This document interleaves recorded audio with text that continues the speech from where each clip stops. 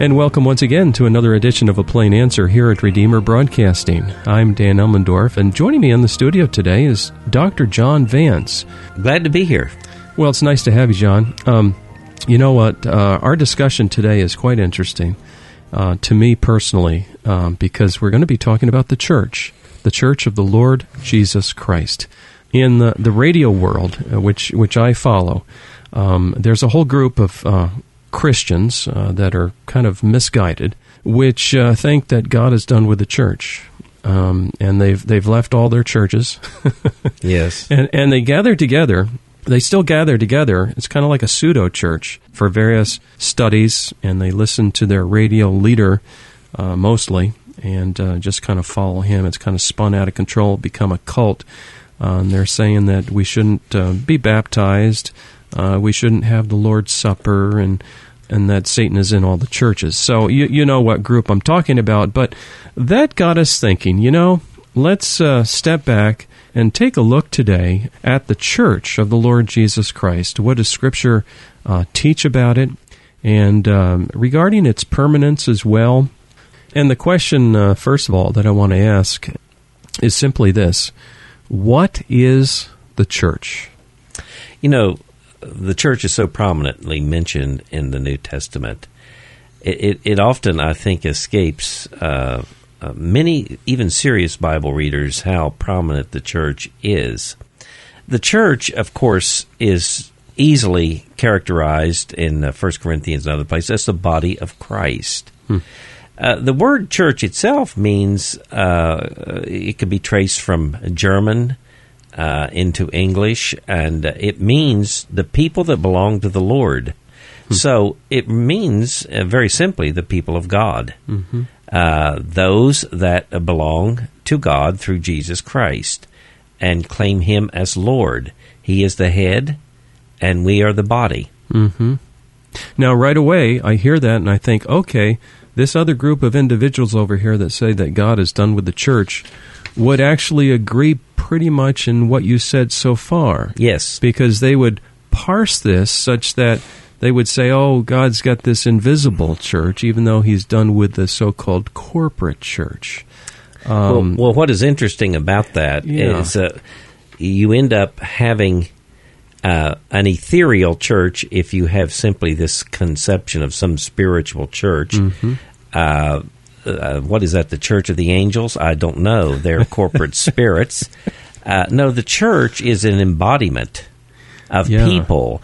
It actually is made up of flesh and blood. Jesus came into the world in flesh and blood. That's what I'm thinking. The church is made up of flesh and blood, of real, genuine people in this world. So the church gets fleshed out. It's fleshed out. It's incarnational too. Yeah. God works in His creation. He's making a new creation. So why wouldn't His church be infleshed? That's why Jesus came. Secondly, the church is more than just people, by the way. It includes a message called the gospel. It includes helps and gifts and talents of people. It includes the sacraments, the Lord's Supper, and baptism. It even includes discipline, such as submitting ourselves one to another out of reverence for Christ. It includes many things, all the helps and gifts that God provides. So the church is people, it's a message, it's the quality of our fellowship, it's the presence of Christ in our midst. It's a marvelous institution. Let me just add this. God created us a certain way, Dan. We were created, and right away we see that two people were created, and they are created together in the image of God. Now, the reason I'm saying that is that there's something has to do with communication. We need another person. So we're not created alone. No man is an island. We were created to live in community. And what the church is the new community that is built on the Lord Jesus Christ. And you could even see, in some sense, this in the light of nature. Aristotle talks about what is a human being, he says. Well, first of all, he says they are an intellectual being. Of course we are. We use our minds. We are distinguished from all the creatures of the field due to our rationality. But secondly, he goes on to say that we are social beings. We need other people to fulfill and enhance our lives. God made us that way, social creatures. And from the very beginning, they were male and female. And so he created them in his own image, because God himself is one being, but in three persons. So therefore, since God in some sense is social, he has created us in his image to be social. Therefore, we need the body of Christ. It's absolutely essential for the Christian's welfare. Yeah. Now, some people have a more quiet personality. They're maybe more loner type people, and yet even they still need community. Absolutely. Fellowship, I've been struck the last 2 years about fellowship. How much a part... Fellowship is not something you add on. It is totally essential to the Christian's welfare. It's got to be there. Yeah. You can't submit to the wall. No. You can't love your brother in Christ unless you have a brother in Christ, in the church. You can't submit yourself to those who have authority over you in the gospel. I mean, on and on and on. I don't understand the conception of people. It's should I say, it ignores the most fundamental verses in the Bible to say you don't believe in the church. That's why the creed includes it. I believe in the church. Yeah. Says the creeds, the Apostles' Creed and the Nicene Creed, two fundamental creeds. And it's not some only merely invisible church that you can't get your arms around. That's a Platonic idealism. Jesus came. Yeah. Jesus came in the flesh, and his church is to be lived out in our fleshly existence. And then who is he coming for? It says every eye shall see him. Yes, good point. Hey, with that, we're going to take a short break. Today we're talking about the Church of the Lord Jesus Christ. I'm Dan Elmendorf. Joining me today is Dr. John Vance. Stay with us. We'll be right back. We have turned from your ways, Lord. Your fruit we cease to bear.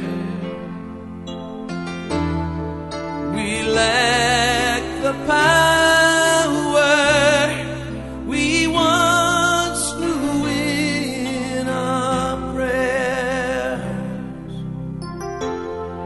The gentle voice of heaven we cease to hear and know. The fact that he has risen no longer stirs our soul.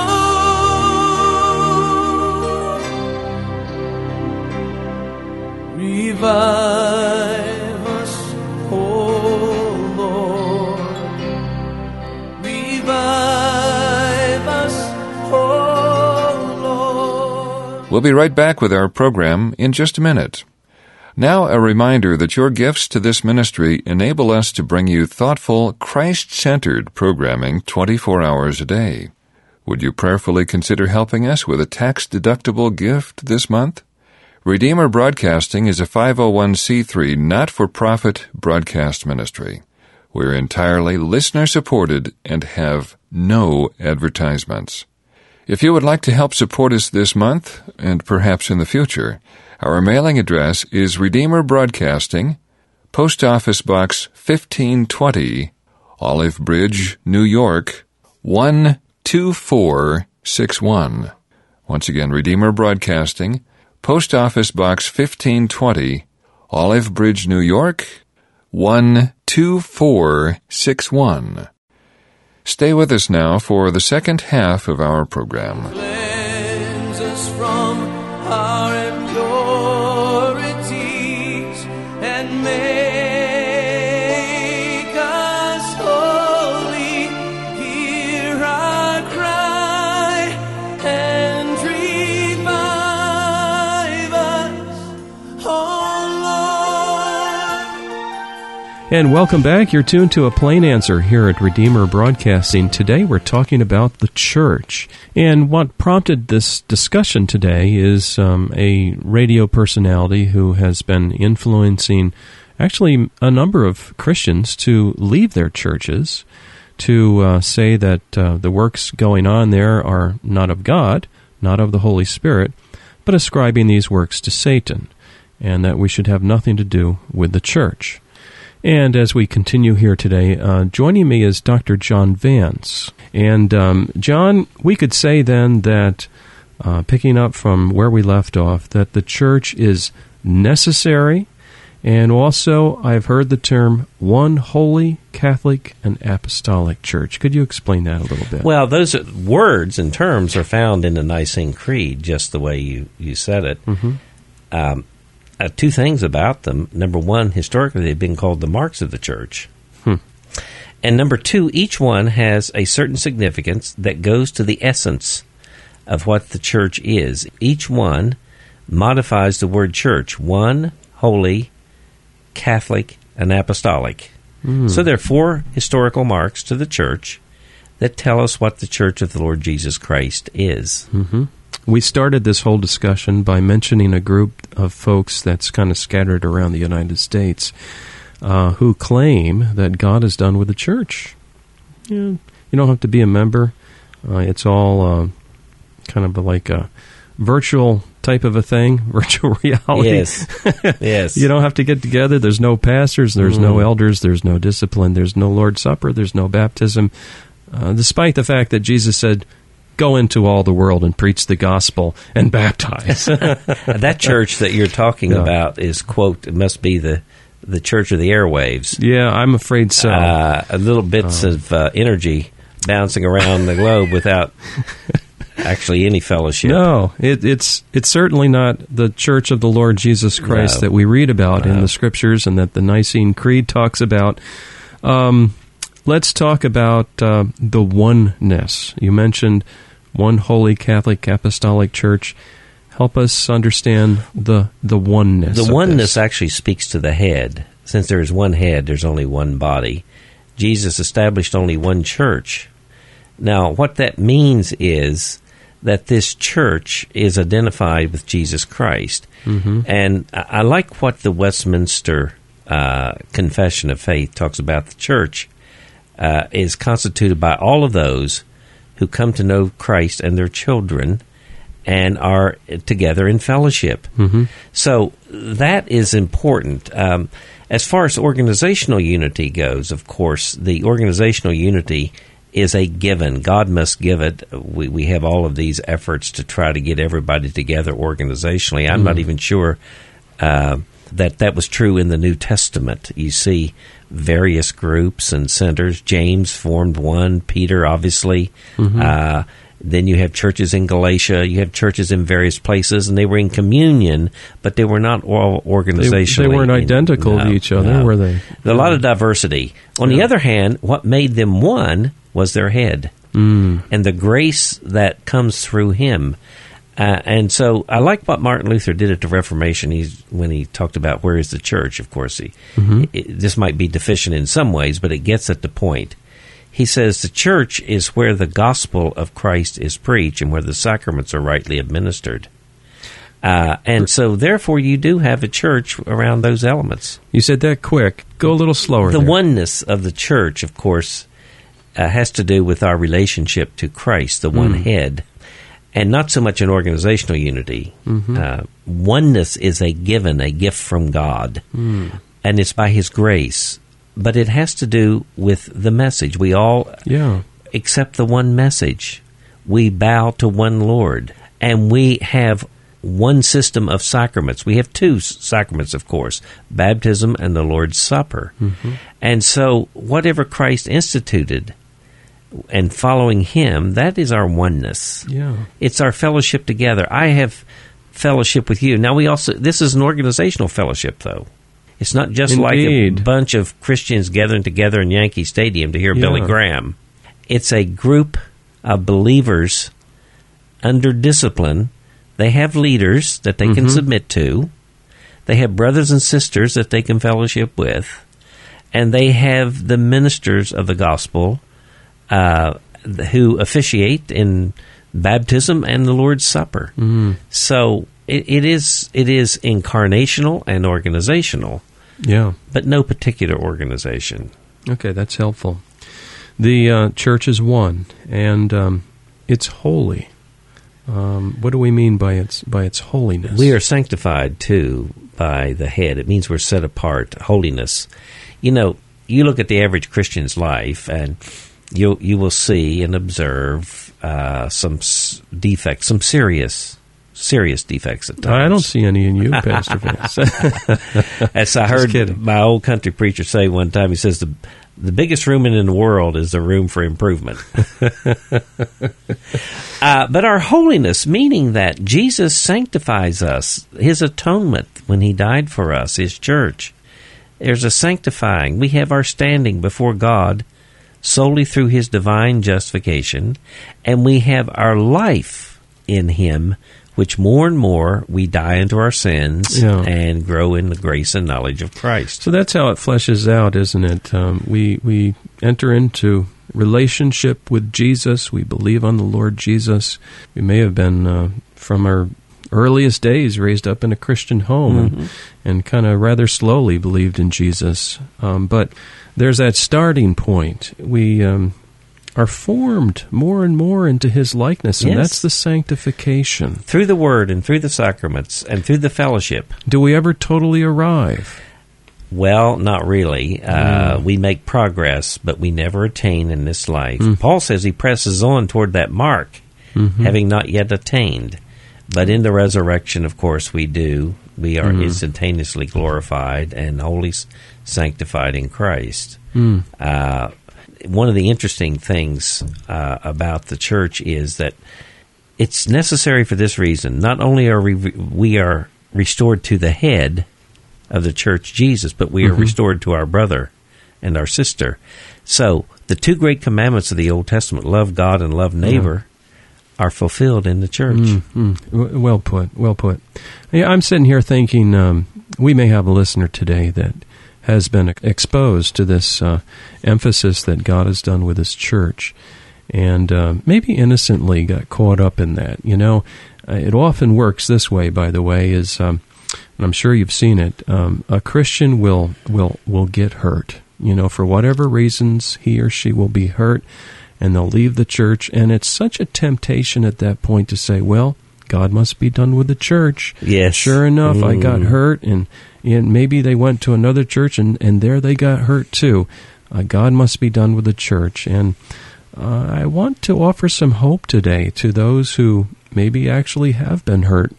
And, you know, we've failed as your Christian brothers and sisters in loving you in the body, but encourage you to return to the church of the Lord Jesus Christ.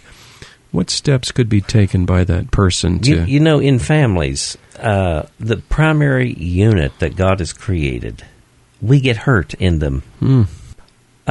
We offend our children. Our children offend us. I have embarrassed myself. I've had to apologize to my wife and so forth for my behaviors through the years. But what is important is there's a bond there that keeps me coming back. And I actually think that I'm a better person practically today than I was when we were first married. Now, has it been easy? No, but it's sanctifying. How much more is the church of the Lord Jesus Christ when I'm called to live together in love and truth in the church, in the bond of love? Yeah. With other, it's sanctifying. It makes me a better person, a fuller, wholer person. This is the Spirit's work in all of our lives. So I guess it's kind of a simple message. If you're out there and you've kind of given up on the church, to return home. To return home. And it's realize a precious fellowship. It's not going to be perfect this side of eternity. You know, I heard a quote. Some people don't like this quote, but I kind of like it in a way. It's a very simple one. One of the historic images of the church is Noah's Ark, and someone has said the church is like Noah's Ark. You couldn't stand the smell on the inside if it weren't for the conditions on the outside. Yeah, that's well put. Now, the church has its problems, practically speaking, but let me tell you, that fellowship is a lot sweeter than what you'll find in the world. Yeah, so very true.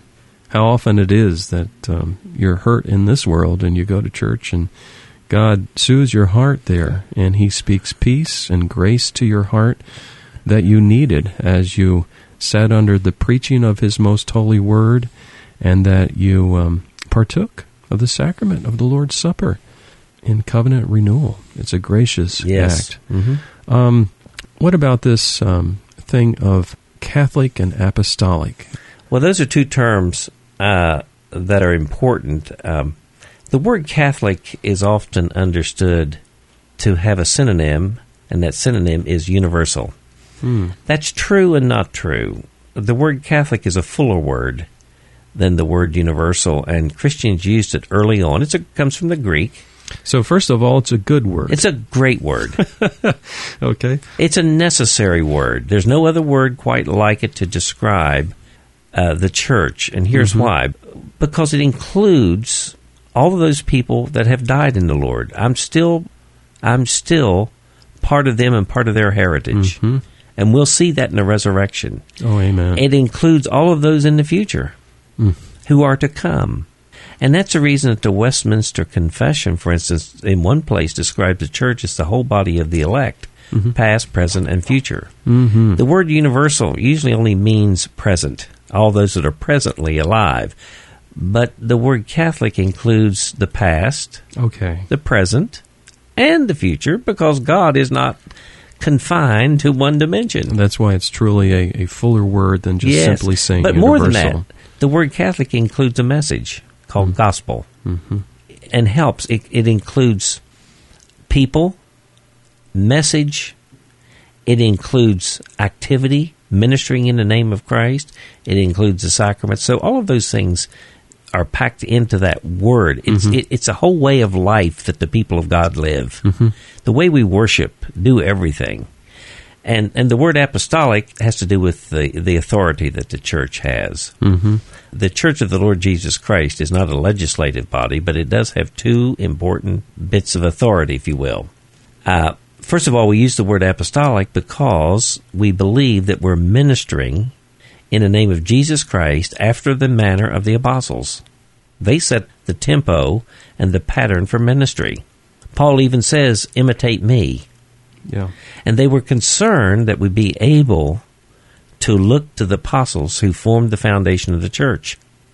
So we're recognizing that the Lord laid a foundation in these apostles and gave them a ministry that they pass on to us, historically. Moreover, we have authority, number one, to do two things. First of all, to minister in the name of Christ. What Jesus did and what the apostles do, we have the same authority to do. So therefore, we are to go into all the world and preach the gospel to every creature. We also have in the word, I'll use two terms, ministerial and declarative. We can declare the scriptures and teach them, and we can minister and love people in Christ's name. And that's what the church is to do. It's beautiful. No other institution on the face of the earth has that privilege. It's unique. And if we don't do it as a church, guess what? There's no other society to do it. There's a vacuum without it. Yeah. We started this discussion by mentioning that there's sort of a small cult movement of folks that feel that Satan is in all the churches, that God has abandoned his bride. And it seems bizarre to even state it that way, but that's exactly what this group is believing. But when you describe the church, it is so clear that it's absolutely necessary. It flows from the Scriptures. It is indeed the one holy Catholic Apostolic Church, as the Nicene Creed tells us. And we've gone over the oneness, the holiness, the Catholic nature of it, the apostolicity of it. This is some good stuff here. You know, it's interesting that nowhere in the New Testament will you ever find that Satan has power in the church. What you do find is that he is the prince and power of the air. He's in the world, not in the church. So the group that you're talking about is what jumping out of a few problems that Christians have, maybe influenced by Satan, jumping out of the frying pan into the fire where the Satan really is. There's no protection where they are in the world. Where they are. In fact, when discipline is organized in 1 Corinthians 7, the man who is immoral and will not repent is actually put out into the world. Oh, that's a good point. So there is the church, the fellowship of Jesus, and then there is the world, which is fellowship, if you will, with unbelief and Satan. There's kind of no in between. There's not. Today we're talking about the church. If you have a question about this discussion, please email us your question. The email address is ministry@redeemerbroadcasting.org. Also, this entire broadcast will be posted to our website under the link Programming, A Plain Answer. Those podcasts are linked to iTunes. So if you have one of these little iTunes players, you can go to the iTunes store, download them for free to your iPod, and listen to them at any time. Just a quick wrap-up thought as we close. I see that we've run out of time already today. I would close with this, with what St. Augustine says in The City of God. He says, on earth there are two societies, or two cities, and they are formed by loves. One love for God, but the other society is formed by love for self. Now, where are you going to cast your lot? I'm going to cast my lot in love for God and love for neighbor in the church of the Lord Jesus Christ. Amen. With that, we're well out of time. Thank you for joining us today for another edition of A Plain Answer. I'm Dan Elmendorf. I've been joined with Dr. John Vance. May our Lord richly bless you today with His grace and His peace as you serve Him.